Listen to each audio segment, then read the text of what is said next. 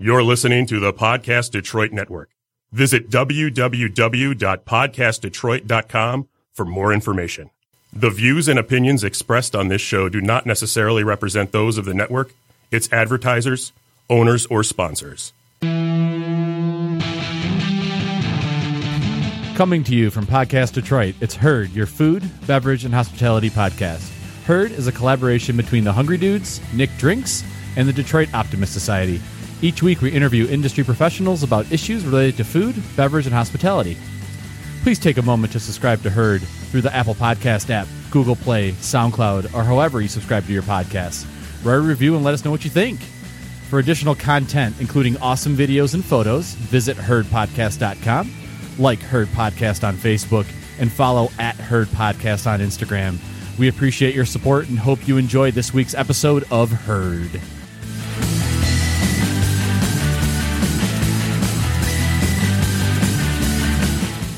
Hello, friends, and welcome to Herd, your food, beverage, and hospitality podcast. I'm Joe Hakeem, and tonight I'm joined by Nick. So much better. Vato. Heyo. Jason. Wait, I have to say hello again? And the head distiller of Limestone Branch Distillery, Stephen Beam.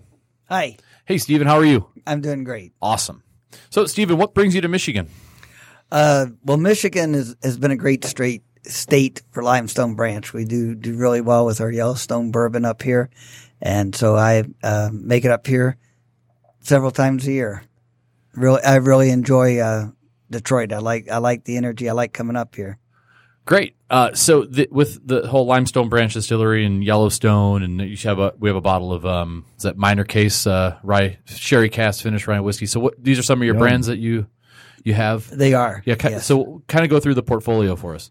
So we are a bourbon and brown water distillery. We're very small. We make about a barrel of whiskey a day, just a little bit over, and we have Yellowstone, and then a year and a half ago we came out with the Minor Case rye. Both are fantastic products. The bourbon is a small batch of 4 and 7 year old, and the rye is a 2-year-old rye that's been finished for about 8 months in sherry casks. And so these are a couple of the labels so the two you brought with you. What other labels you guys have?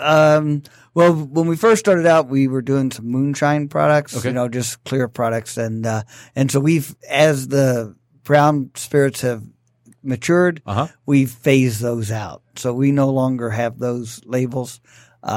We do a Limestone Branch Distillery product, which is pretty much exclusively in Kentucky. And that's mostly our small barrels. We do some 15-gallon experimental barrels where we've done 100% malted rye. We did a malted wheated whiskey, a regular red wheat, and then we use a white corn, and so we've done some experimental with yellow corn in our bourbon as well. When you say something's experimental, is the hope that it catches on and that it becomes something more than experimental? Well, it's just experimenting with the grain and different mash bills. We use some things like caramel malt sometimes, but it just lets me see how all the different flavors work together so that I can put together a product that can go to market, which we did a 28% red wheat in the small barrels, and it turned out really well. And so that we put that into production into the 53-gallon barrels this past January. Can you tell me a little bit more about, you said there was a malted rye experimental barrel, right? Yes. And I believe I tried that. I've been in Kentucky a few times in the last 6 weeks doing barrels, barrel selections, and it's been fun. I've been there a couple times in the past 6 weeks. I have, I'm just saying. And every time I go, I try to obviously drink as much as I can because that's kind of what I get paid to do, so I'm fortunate in that regard. But I know there's a store in Covington, I believe it's Liquor Uncorked. I think they had I think they bought their own barrel. Does that sound about right? They bottled them in 375 milliliters. Correct. Okay, cool. So I am on the right page. We did try the malted rye. So I was just curious if you could talk just a little bit more about that, just so I can learn more about. Yeah, it's 100% malted rye. So the cook, I don't know how technical you want to go Just into a it, but we don't have to cook it as hot as we do when we cook a rye that has corn in it or a rye that's unmalted. So it's a little bit lower temperature. The rye is the flavoring grain, and then also the malt. We don't have to put an enzyme in because it already has the malt for the enzyme to make the sugar. So it's a little bit easier that way, but rye is very notoriously difficult to work with as a grain because it can get real sticky and turn into concrete. And so it's really kind of one of those things that we work with and we do well, but it will stay as a experimental small batch in the small barrels because for one thing it's very expensive. Yes. Cool. I appreciate that. And the yield is pretty low. So when you use say it's expensive, is cost part of your kind of distilling the kind of goal? Do you have a certain price point that you're trying to hit when you distill? Not really. I mean, I use whatever grain that I like that makes the best product. But at the same time, you have to make things work as well. And the cost for a 100% malted rye would be really high. And I just think it would be too high for our price point right now. I think does Peerless do 100% rye? And I feel like that bottle's over $100 too. It is, but I'm not sure what their mash bill is, honestly. Sure. Okay. I don't believe it's 100%. There's very few 100% ryes out there. Okay. Can we address I want to say Two James might. do they? I have to double check that, but they may. I think theirs might be. Is that okay? I think I could be wrong. the elephant in the room would be Stephen Beam. The last name. The last name. Yeah, and that was going to be my You're building question. up to that? Building up to that question. Did I ruin Yeah. your No. your crescendo? No. Okay. Yeah, I think that's an important question. So let's talk about the lineage, the name, and go back as far as you want. Yeah, well, that's obviously I get asked, my brother and I who started the distillery get asked that a lot is, are we related to the other Beams? And, I'd say, well, they're actually related to us. And we all go back to Jacob, who came to Kentucky in 1795. And so he was kind of the patriarch. And he had 3 grandsons. A lot of people don't realize, the Beam were very broad at the business before Prohibition. So his 3 grandsons, David, John, and Joseph, were all distillers. David was Jim Beam's father, and that line went on to become Jim Beam.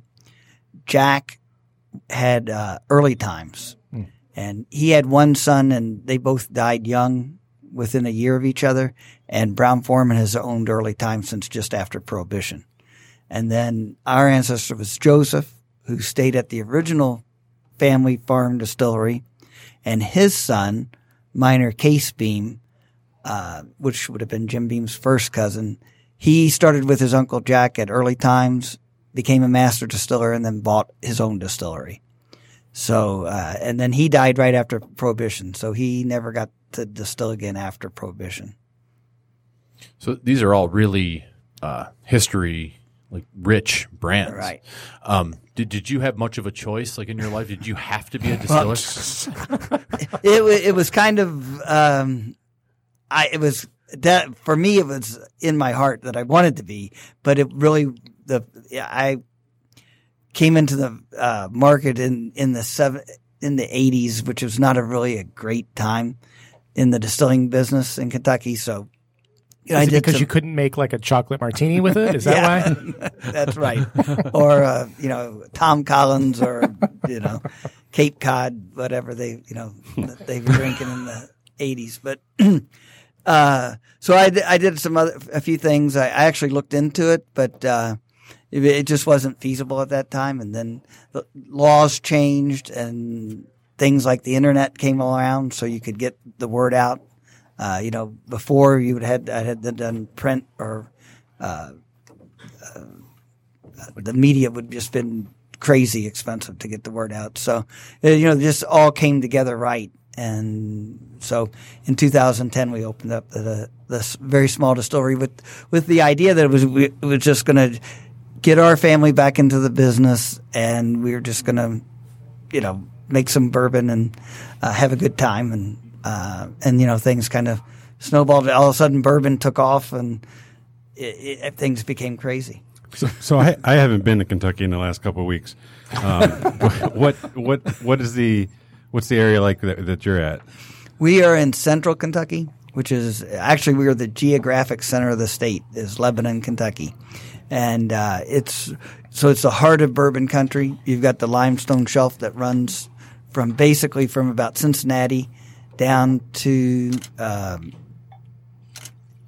the western part of the state, down toward Paducah, but not quite that far south. So we run right in the center of that limestone ridge, and rolling hills. It's a perfect Kentucky bourbon country. What was it like growing up there? Was it? Did you grow up with? I actually grew up in Louisville.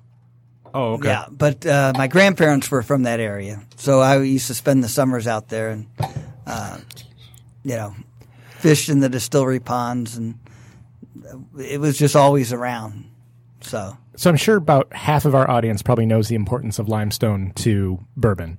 But you kind of want to talk about maybe the importance of limestone and then the concept of how branch plays into distilling? Yeah, well, of course, limestone puts calcium in the water, and calcium removes iron, and iron is really bad for flavor in whiskey. So it makes a great whiskey to have iron-free water, which comes from the limestone. It also makes strong bones in horses. So Kentucky was known for their strong because their horses because the horses had a lot of calcium. And so under the Louisville and surrounding area, it's very limestone heavy, right? Yes. So the groundwater is filtered by that basically and Absolutely. infused. Yeah. Yeah. If you dig down, about 15 feet at the distillery, you hit solid shelf of limestone.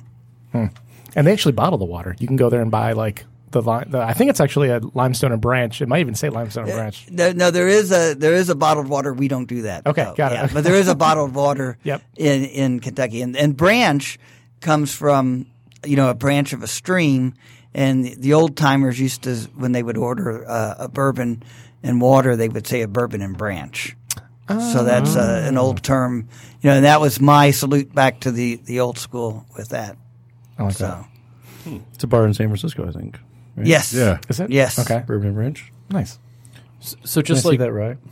Just like your name, the Yellowstone label has a lot of history too, and it kind of went out of production for a while, right? No, it's always been it was out of production, but never off the shelf. So it was a non-distiller producer for a little while. Okay. But it's always been on the shelf since 1872. And you guys took back partnered with Luxco, right? Correct. And then you decided to bring this back? Well, or tried to distill it again? Distill it again, and I reformulated it to my taste, and we did, a lot of work went into the product that is now Yellowstone. And I would be, my mother would kill me if I didn't. So she always says, you always talk about the beams, but the Yellowstone was actually founded by Bernard Dant. And J.W. Dant is my great-grandfather on my mother's side. And they were really well-respected distillers up through Prohibition and into the 1940s and 50s. So J.W. Dant and his son, Bernard Dant, founded Yellowstone, who was a great-great-uncle of mine. And then actually the families came together. And Yellowstone was always around my house when I was growing up. When I was young, just because both families collaborated on it. With your dad and your mom, basically, they were the two. No, they were the two that kind of brought everything together. It's actually my grandmother. One more. Yeah, back. one Okay, more back. Got it. Yeah. All right. One. My grandmother married a Beam, and her sister married the Dant. Okay. So, and then kind of came together again on with my mom and dad. But yeah. Wow. So I'm the combination, so I'm kind of like Yellowstone. I mean, you had no choice. You had to distill. Right. So you have any old like campfire stories that have been told like throughout generations or passed down that like every family member's kind of heard about or? Well, I'm trying to think of In what respect? something What do that you we give could- shape where you're going with that?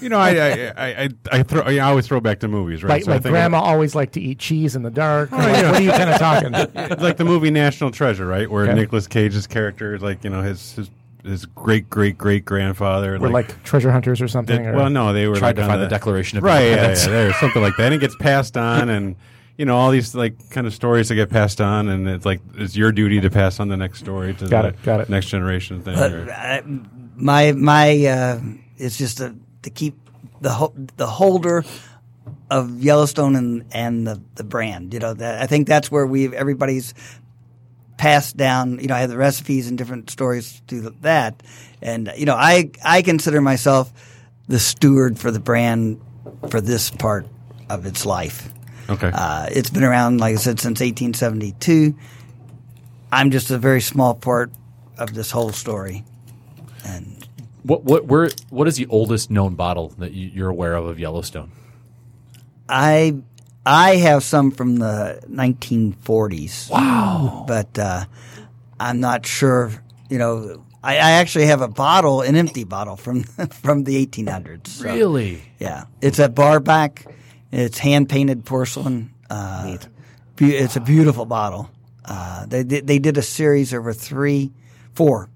There was Yellowstone, Mammoth Cave, which was a bourbon at that time, Old Granddad, and can't remember the fourth. But there were 4 of them that all had these hand painted porcelain bottles that are absolutely stunning. And do you have kids?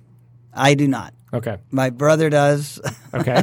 And and are is they involved in the business, and we have some nieces and nephews, both who have both invested and have worked in the distillery, and 7 grandkids. So hopefully, will be another 7 generations on the other side. And are any of them? Nobody rebels going, no, I'm not doing it. Well, I want to sing. When you have all those numbers, the odds are one of them. Right. And are any of them dating like the Daniels or anything like that? Well, it's kind of funny because it's not quite like it used to be. But I mean, back in the day, it was everybody was related pretty Right. much. I mean, that's and there was Related through bourbon. Yes, and there was a beam influence at just about every major distillery there, and most of those were Joe's son, which was Miner's brother. So our family kind of spread out through the distillery since we didn't own. We were kind of like the gypsies, and the Beams, Jim Beam, kind of stayed there with their brand. But since we didn't have a distillery, we just kind of went out everywhere. Anybody in the family on the food side or culinary, like restaurants or in the kitchen? Yeah, that was one of my earlier careers. I had a pizzeria and a local chain there in Louisville. My brother has one, and my nephews have 3. So All pizzerias? all the same. It's called Berno's Pizza. It's in Louisville. It's kind of like a local chain. Oh, okay. And so his family, my brother's family, so in-laws, and I don't know. Again, a whole other family thing.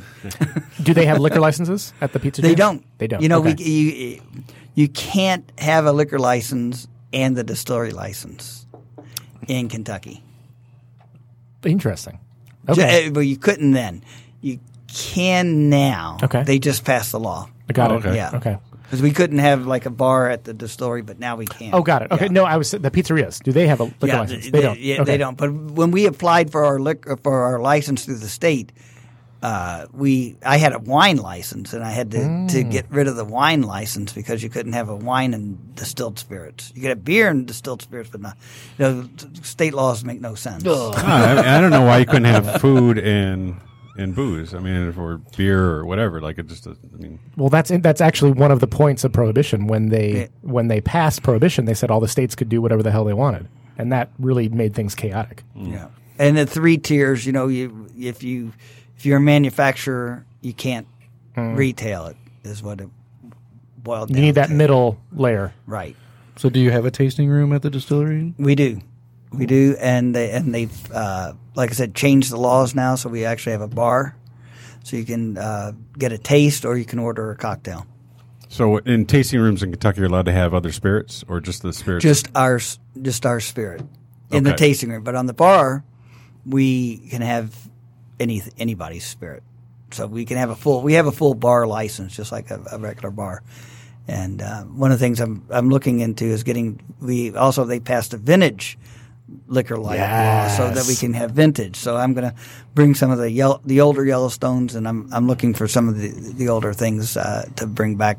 That's really cool. At the distillery. What The is Silver that? Dollar had a bunch last time. Well, I was about to ask, did you go to the place in Lexington? We did not go to Lexington. I'm trying to think what unfortunately. the 2 guys that just started that. Yeah, the guys with the Bourbon Review. And Yeah. I'm trying to think of the name. I can't think of their names. I've been talking to them online. I mean, they have a vintage store, and it's like my dream to You're go getting there. catfish. Well, let's talk about let's talk about this whole vintage thing. So, what does that mean?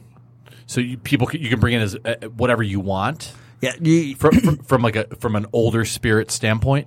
anything that's no longer available. No longer production, yeah. Yeah, no longer production. So like a 1980 bottle of fill in the blank, you Okay. could then put it on the shelf. Where in Michigan, you can't do that. Yeah. It has to be in the liquor. Put on the shelf if it's unopened. Yes. Like in a retail, like in an off premise, like in a retail environment. Yeah. So Okay. like Joe Keiko's over here, he can't sell anything that's out of the book. Right. But if I had like an old bottle of like 1980 something, I could sell it in my store in Kentucky. Or the bars, like when we went to in Louisville, the Silver Dollar this time versus the last time that we went there, they had a whole new menu of, original vintage spirits by the pour. That's technically illegal in Michigan. So in theory, if you have something not in the liquor book, you're not supposed to serve it.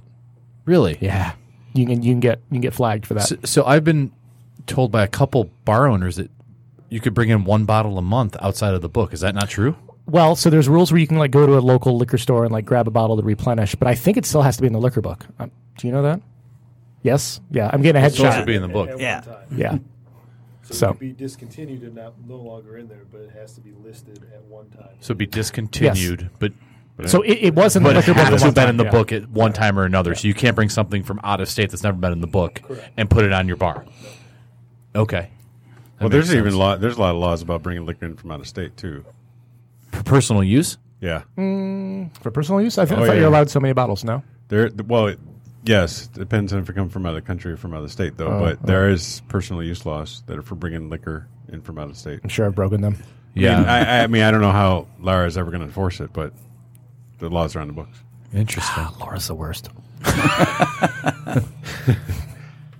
So you said you had bottles going back to 1940. Does that mean that you have some unopened bottles? Yes. Really? Yeah. At my house. Wow. Right now. Yeah. You know, the thing is, especially early on, say, 6 years ago, people would bring older bottles in and just, want to get rid of them or things are safe. That's crazy. Want to Yeah. get rid of them? Well, yeah, sell them, Okay. That's the key. That's the key. Word. Not donate. Right. No. But we get a lot of empty bottles and things donated. Really do. The Yellowstone was so popular. There's a lot of things out there from the 1940s on, and but so I really collected a lot earlier. It's a lot harder to do now. It could have been considered donating 6 years ago relative to what people pay on the secondary market these days. So you probably that was a good time. We were just we just did another podcast. If you're listening to this, whenever this podcast goes live, we just finished up last week's episode with Robin Cleveland, and he was saying you used to be able to buy booze on eBay. Yeah. And I don't know if that was legal or if it was just a gray market. No, it was legal. It was legal. No, you're buying the pen or the empty bottle, And so it it just has happens to filled. have filled. It sounded like it was legal. I bought things off eBay, in probably 2005, somewhere Okay. in there. Yeah. Nick's only bought Legos. A lot. Lots of Legos. A lot of Legos. Do you know, just a random question, 'cause we're talking about vintage things, and did Yellowstone or any of the brands, did they ever go through a period where they, outside of that original, when you're talking about the ceramic in the late 1800s, in that 70s, 80s period when things were getting a little off? Because I know that Beam did, when I visited Beam recently, they had the whole room there dedicated to all the old ceramic decanters and all these things. And I know that was part of like the marketing around trying to. They had like the Rembrandt paintings and all that stuff. They have a lot of stuff. Yeah. I mean, they had like a ceramic chainsaw with bourbon in it, and you're like, okay. Wait, what? Oh yeah, so they Ceramic chainsaw? Go on eBay. Oh, yeah. Go on eBay. yeah, that was a big thing where it was really bad. There's such a glut of bourbon that, as for marketing, they were just trying to create these like collectible things, and there were everything from fire trucks to, I mean, there was everything. But I thought there, where Beam had a large collection of them at the distillery as part of the tour, the chainsaw stuck out to me more than any of the other ones. But more of them were like traditional, like collectibles. I'm sure if you went to many, vintage stores or antiques places, you could still find the empty ones. Totally. Or potentially 100%. even potentially even a full one. But I just wondered, just out of curiosity, if Yellowstone or any of the brands really leaned into that in the 70s and 80s. Yellowstone really didn't get into that. They did do one bottle for the, I guess it was the 100th anniversary of the park. So in 1972 or whatever, they did one, and that's, you can find those on eBay. Price keeps going up, which is kind of funny because there's a lot of them. It's not that rare. So Empty. but yeah, empty. Yeah. Was the juice anything different for that 100th anniversary? I don't think so. Okay. I think it was just the packaging. package, yeah. Okay. And then they did a brand called Mellow Mash, which was Yellowstone. Have you heard of it? No, he said mellow, and I was thinking mellow corn because the service industry went through there was a period of time where for a few months that was a staff bottle, and Dave was thinking about trying to buy a barrel of mellow corn, and I'm glad that phase passed because it's young and boisterous, high corn whiskey. It's cheap. It's like I'm not a fan. $9 or yeah. I think he we did a mellow corn ice luge at one of the sugar house parties. Didn't he prank me with a glass because we once? hate our customers apparently. Yeah, I feel like I was at a bar and he like sent me a shot, and that was what it was. Yeah. Well, there was like a summertime where it was like the staff bottle of choice, du jour, the staff bottle du jour. But fortunately, that We're looking up the bottles on eBay right now. What they cost? Is it like a white bottle? Yeah. Yeah. Yeah, there's the decanter. There's one here for $139. oh damn. Is that a good price? Yeah, I usually see them for- for under $20. So. Well, yeah. There's a bunch of $14. Yeah. Well, you should buy No, those. there's a 22, 18, 22. This other thing, I don't know what it is. So, I mean, you've seen some real fluctuations in the bourbon market. Like, what do you think of how, like, the bourbon market right now? Like, it's so. He's obviously bullish on it. Yeah, right. And there's so much happening, and there's so many sought after. Like, how do you position yourself and like? It's tough because the number of bourbons that just keep continually coming out, so it's hard to stay relevant in the market. So we don't make a tremendous amount of bourbon, and I make bourbon that I like. Mm-hmm. So I hope there's enough people around the country and around the world that can buy 500 barrels of bourbon that I like. Which isn't much. Which isn't much bourbon compared to some of the big guys. No, yeah. my cousins spill more in a day than what we make in a year. So. Well, they just had that the warehouse. Oh, crash, we didn't talk about that. Oh, 1792, and that was. Oh, they also got a fine for killing fish. For killing that, fish, so, yeah. but, 9,000 barrels, something like that, Yeah. right? was there a reason? Did we hear why? shifting foundation underneath, or Fire first. There's a fire first. There's a fire, and then that led to the collapse. Fire led to a collapse. And then That's terrible. So that day was particularly interesting because in the beginning of the day, it was news and everyone's just like, what's happening? And then by the end of the day, all the like bourbon websites it was so saturated on there. They were like, what? a warehouse fell? I have never heard of this. And now, like 2 days later, Thrillist are sharing it. Like all the major news sites are sharing it. And all the bourbon guys are like, we've heard this story already. But now there is some new info coming out. Like the fish thing, I think was new today. Well, it's kind of like throwing salt on the wound, right? It's like, we saw it 2 days ago. Stop bringing it up, guys. Right. And did you have a barrel pick? Someone had a barrel pick. Was that you guys or was that the Bourbon Club? We do have one. Okay. And have you heard if that's safe? No, we had one that we had already. Oh, it's gone. We didn't It's get drank. another one. Okay.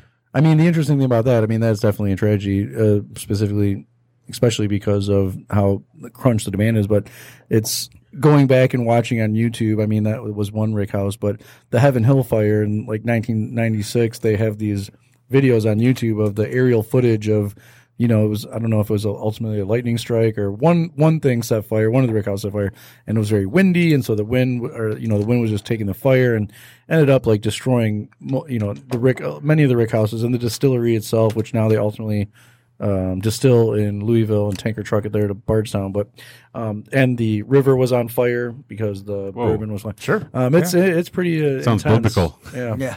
So It is. It's intense to watch the video, and you're just like, no. It almost burned half the county down, down the river. So obviously with 500 barrels again, which isn't much. What kind of precautions are you taking? So obviously you've probably saw this and we're like, oh my gosh, do we have a fire extinguisher somewhere? Once they start, they don't. They don't go out. But that was built in 1940s, and so the new warehouses are built under a lot of different regulations. There's a code now. Yeah. What's a code? And rightly so. You're complaining about Lara, but now there's a code that says you can't build things out of wood and paper mache. Yeah. Got it. Okay. Paper mache. I heard it goes up in flames. I don't know. I did that when I was in grade school, and it was very toxic, I think. So in terms, we talked about the age statement on the Yellowstone earlier. Are you aging some more for future, like in terms of like a longer age statement, or no? Well, I do a limited edition once a year. Okay. It's sourced right now. This past year, we started adding some of our juice into it. So, and it's a blend of 7 and 12-year-old, and then last year had some of our 4, and it's an excellent, really fantastic bourbon that we did once a year. And we've talked about age statements before. Can we go over that again? What is the rule on age statements on a bottle? Okay, for bourbon, just to be bourbon whiskey, it has to go into a new oak barrel. Touch a barrel. Yeah. Yeah, it could be in there 10 minutes, just bourbon whiskey. But it has to state, if it's under 4 years old, it has to state how old it is. If it's 2 years, then you can say straight bourbon whiskey. Okay. And if it's over 4, you do not need to put an age statement on it. You don't. You don't. But a lot of places choose to. Usually after about 6 years, they'll start putting the age statements back on. So there's a sweet spot, you're saying. So if you're between 4 and 6 years, is that a deterrent to some people to buying? Well, there is people seeming to think, the older age is better. So, people just kind of leave it off. And it also, if it's a blend of whiskeys, you have to put the youngest whiskey in the, on the age statement. So if you have a 4 and 7, you have to put 4. So it doesn't make much sense to mix a young whiskey with a really old whiskey. Depends what you're trying to do. Yeah, exactly. But you couldn't. Well, I mean, if you're going only for age, then yes. But if you're going for a flavor or a profile forever, then yeah. Right. Okay. So this is Yellowstone is a non-age stated, but it's a blend of 4 and 7-year-old. 4 and 7. But because it says straight bourbon, but it doesn't have an age statement, it's at least 4? At least 4 years old. Okay. Right. Now, talk about, so the Black Label comes out once a year? Once a year. And talk a little bit about that. So that I do different things with that. So that's kind of my vehicle to express myself with. And so first year we just blended different barrels together. And then in 2015 I did toasted barrels. So we took new wine barrels, and wine barrels opposed to bourbon barrels, wine are made better, tighter, less air gets in. And toasted means and- it's not as high char. Right. So it's like toasting a marshmallow, just lightly brown. Okay. And we did a medium plus, and heavy toast. Finished our bourbon in that, and then bottled. So it was a 7 and 12-year-old bourbon, finished for about a year in the toasted barrels. And so that was very, had a lot of the oak notes to it and toasted oak notes to it. And then in 17, I took that same barrel once we dumped it and sent it back to the cooper, and he put a light char. It's the number one char over that wet barrel. So you get more burnt sugars. You've got the bourbon that was in the wood that was charred. So it's like creme brulee type of a flavor finish on it. Really, really soft for 101 proof, and has a finish that lingers for a really good time and on your palate. And Good time on your palate. I like that. I like that. We need to get that going right now. Our website, goodtimeinyourpalate.com. So yeah, and it did really well. It's done well any place we've put it in, and in San Francisco, it won a double gold. It actually was put in the wrong category, or it would have won the whole thing for bourbon. So it's a great whiskey. This is the Black Label. The Black Label, Black 2017. And when you say it's released once a year, does that mean that it's is it widely available? Last year we did about 8,500 bottles. Period. So it's in Michigan, a few hundred bottles? We probably got 400 bottles. 400 bottles. 400 bottles. That seems like a lot compared to some of the. Not a lot, but it's more than a lot of the highly allocated stuff, right? Yeah. Oh, Well, I mean, 4 rows of small batch limited edition was probably like 10 or 12,000, somewhere along those. So it's less than that, I believe. I feel pretty confident saying that. yeah. So just because I've had one of them, I'm trying to figure out which one. One of them was 101 and one of them was 105 proof. 105 was the very first one. I had that. I really enjoyed that. I've got to seek out the next one, or the most recent one. Yeah. And then in 2018, I did a number 1 and number 3 char over that same barrel. Oh, so we cool. went from toasted number 1 and number 3. So you get the expression. So I have really high hope for this one because of it's similar to the last year. Was it still pretty much the same blend? Or? Yes, 7 cool. and 712, and then some of our 4. And then next year, 2019, is going to be a 9-year-old age-stated Cool. blend. So How many testers do you have? You're the main, obviously, but how many under you do you have that are like testing and seeing if the product meets your specifications? Well, the distillers are tasting like the White Dog on the floor all the time. As it's coming off and when we're batching. Wait, White Dog? What is a White Dog? That is the product as it comes off the still. Okay. So White whiskey. White whiskey. Yeah. When it comes off the still, it's clear. Uh-huh. All the bourbon gets all the color from the barrel. Okay. So as it goes into the barrel, it's clear. So we're tasting that because you want to make sure that what you put into the barrel is the highest quality, so that you get out of the barrel the highest quality. Got it. But I do most of the tasting for the finished products on my own, and then once I get it down to a certain point, then I bring some people in, and then we'll Like bounce around. podcasters? And your development was just over time of because I'm curious now, because you went from the food, obviously this has been in your family forever, but you went from the food portion now, then you went to the distillery stuff. So at what point did you feel like that you hit your point where you're like, okay, I can be the final say on everything that's coming through this shot? Again, I go back to, I drank a fair amount of whiskey before I got into. We're none of us are distillers, so we drink a fair amount. So, and I know what I like, and that's the profile that I was shooting for, and so that's like I go back again. I make what I like, and hopefully you will too. And if you don't, that's okay. But I make what I like, and I think if you try to shoot for too broad of a range, then you don't mean anything to anybody. So I'll stick with what I like, and There's a particular amount of confidence that comes through in that statement, right? Like you're saying that what you like is what's going to sell. And are there moments where you question that? Oh yeah, if you read some of the blogs, yeah. But at the same time, though, I think that's super important because he's saying, here is the standard, here's the palette that you're going to make it towards. I think if you waffle too much, you're not going to have a consistency. So he becomes kind of the barometer of the product. And I'm going to make it towards my palate. If you like it, great. If you don't, there's plenty of other stuff to drink. But to his last point, too, it's got to be tough. Like you said, reading the blogs and reading, somebody's going to say something else. Then at some point you question yourself and everything in life. Always right? trolls.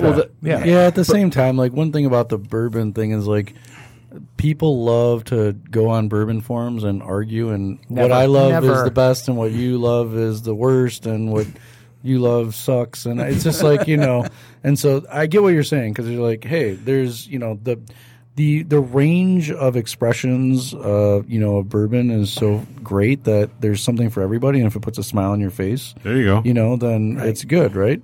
I got a quick question, because I'm fascinated by sherry finishes, because I really enjoy sherries and ports, and particularly in bourbon finishes.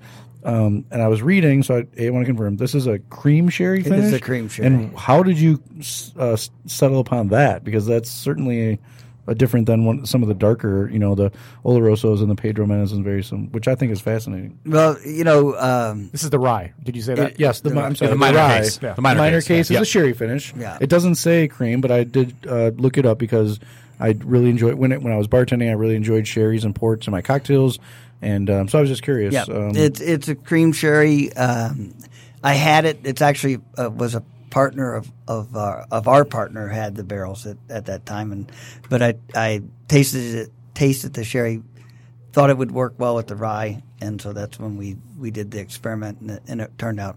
I think it turned out great. I think it's very well balanced. It's not all about the sherry, and I think the cream sherry adds a sweetness and kind of a creaminess to the rye, and but it's a great rye. What can I say? I get a lot of toastiness from it. I get the creaminess to it.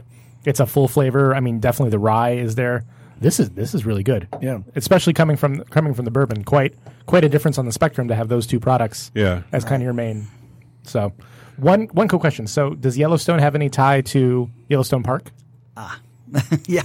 The Bernard Dant, who started the distillery in 1856, he had a salesman. His name was Charles Townsend, who was out west, and he came back and he was all excited, and he said, they've got this new thing. It's a national park. What year is this? 1870. This new thing. Right, This new thing called a park. It's awesome. Yellowstone was the world's first national park. So it was. So he said, if we name a bourbon after this, we'll sell a lot of bourbon. So they branded Yellowstone in 1872, and it's been on the shelf ever since. You could even get a prescription during Prohibition for Yellowstone. And Here's what ale you. And it was the best-selling bourbon in Kentucky in the 1960s and 70s. Oh. Does the original packaging speak to the park? I've got to go Google it and look at some of that. At the original branding, it's Yellowstone. Yeah, actually, the top half of that label is pretty close to the original. Cool. So I want to change gears for 1 second. You say traveling around. What do you like about Detroit so far? I started coming a couple years ago, and when you're outside of Detroit and you hear, I heard, there was a Renaissance, but you guys took it on the chin for a while. Good times. Black eyes, broken noses over here. What had happened was, but when I came in, and started meeting with, cocktail specialists and bars and restaurants and things, and it's just really a great energy here, and I really can say that with all sincerity. There's just a really a great, we're doing it, can-do attitude, just it's a great city, and the weather was of course beautiful today. Oh, it is. Yeah. So It's good. Any favorite spots? Any tourist attraction places you like to go around when you're here? you know, when I'm here, I usually see the inside of bars and liquor stores. Podcasts. Yeah, I hear the guys got you working pretty hard. Bars, liquor stores, and hotel rooms, right? That's it. Yeah. Well, you pick good ones. Going to Keiko's, I mean, that's a great spot. Yeah, to it go. is a great spot. They treat me like family when I go there, and from what I see, they treat all their customers like that.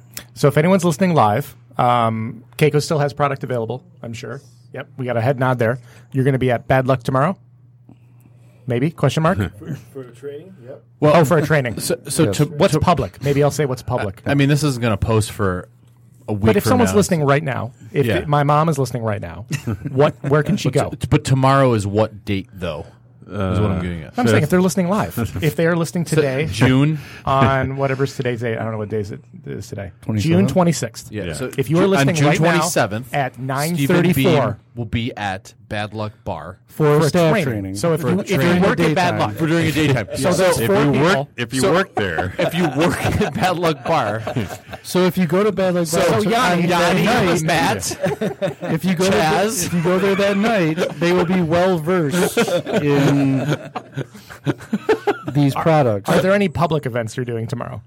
Not tomorrow. Okay, so never mind. That was a great Detroit segment. Denim Thursday. Oh, Right, that's so, great. So Yeah. for folks listening at the time, right? So if they travel to Lebanon, which other than going to your tasting room, what should they do in Lebanon? Like what? It's great. We've got the Kentucky Cooperage, which makes most of the barrels for the industry there. They make over 3,000 barrels a day, which is kind of mind blowing. And it is a process. You need to go watch a video. Yeah. It'll suck you in. Yeah, Is that well, Independence do- Dave or is it called okay? Independence Dave, Kentucky Cooperage, yeah, all the same. And they do tours Monday through Friday, and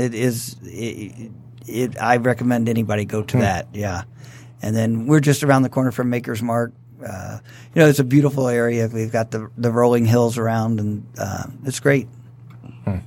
So I've been told there's a contest going on. What is the contest? Ooh. Oh, yeah, that is if you take a photo, it's for the national parks. So you take a photo, download it on our website. We're picking a photo every week throughout the summer with the grand prize of the a trip to Yellowstone. Oh, hey. Wait, okay, so wait a second. What's the website?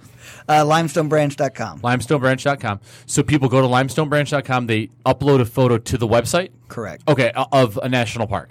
No, just of themselves. Oh, of themselves. In a podcast talking to. Yeah, there's. I mean, preferably it'd be with Yellowstone and the Sure. environment, Okay. but Yes. but it's no requirement, and there's a lot of. So it's random. It is random. Because that would make it a sweepstakes. So the web guy says a sweepstake what? is random. Stop. A contest is selected. Stop. No, I Stop. 100%. Oh yeah, know I'm this. sorry. So it's a sweepstakes. It's a sweepstakes if it's random. If it's it's a random. contest, So if it's a something sweepstakes. selected. You're Yes. complaining about rules over here. Well, no, it's fine. It's true. All right, sweepstakes. All right, whatever. And preferential treatment given to podcasters, right? No, that'd be a contest. That would be a contest. Okay, Stephen. So, where can people find you online? What's the website? It's LimestoneBranch.com. Okay. Are you on Instagram? Instagram at Limestone Branch. Yeah, Facebook, Limestone Branch. yeah. Everything's at Limestone Branch everywhere. Right. Your labels again are Yellowstone, and then Minor Case. Correct. And they're both available in Michigan. They are. And when's Black Label come out? It's probably going to be a little bit later this year, but October, I would say. And Michigan will get 2 bottles? 3? Probably maybe 400. 400? Yeah. Oh, that's decent odds. Okay. You'll be able to get one, Nick. Go to Keiko's. Go to Keiko's to buy your bottle. Yeah. Stephen, thanks so much for being right. with us. Absolutely. No, thank Really you guys. appreciate it. Really. Until next time, dine well, friends.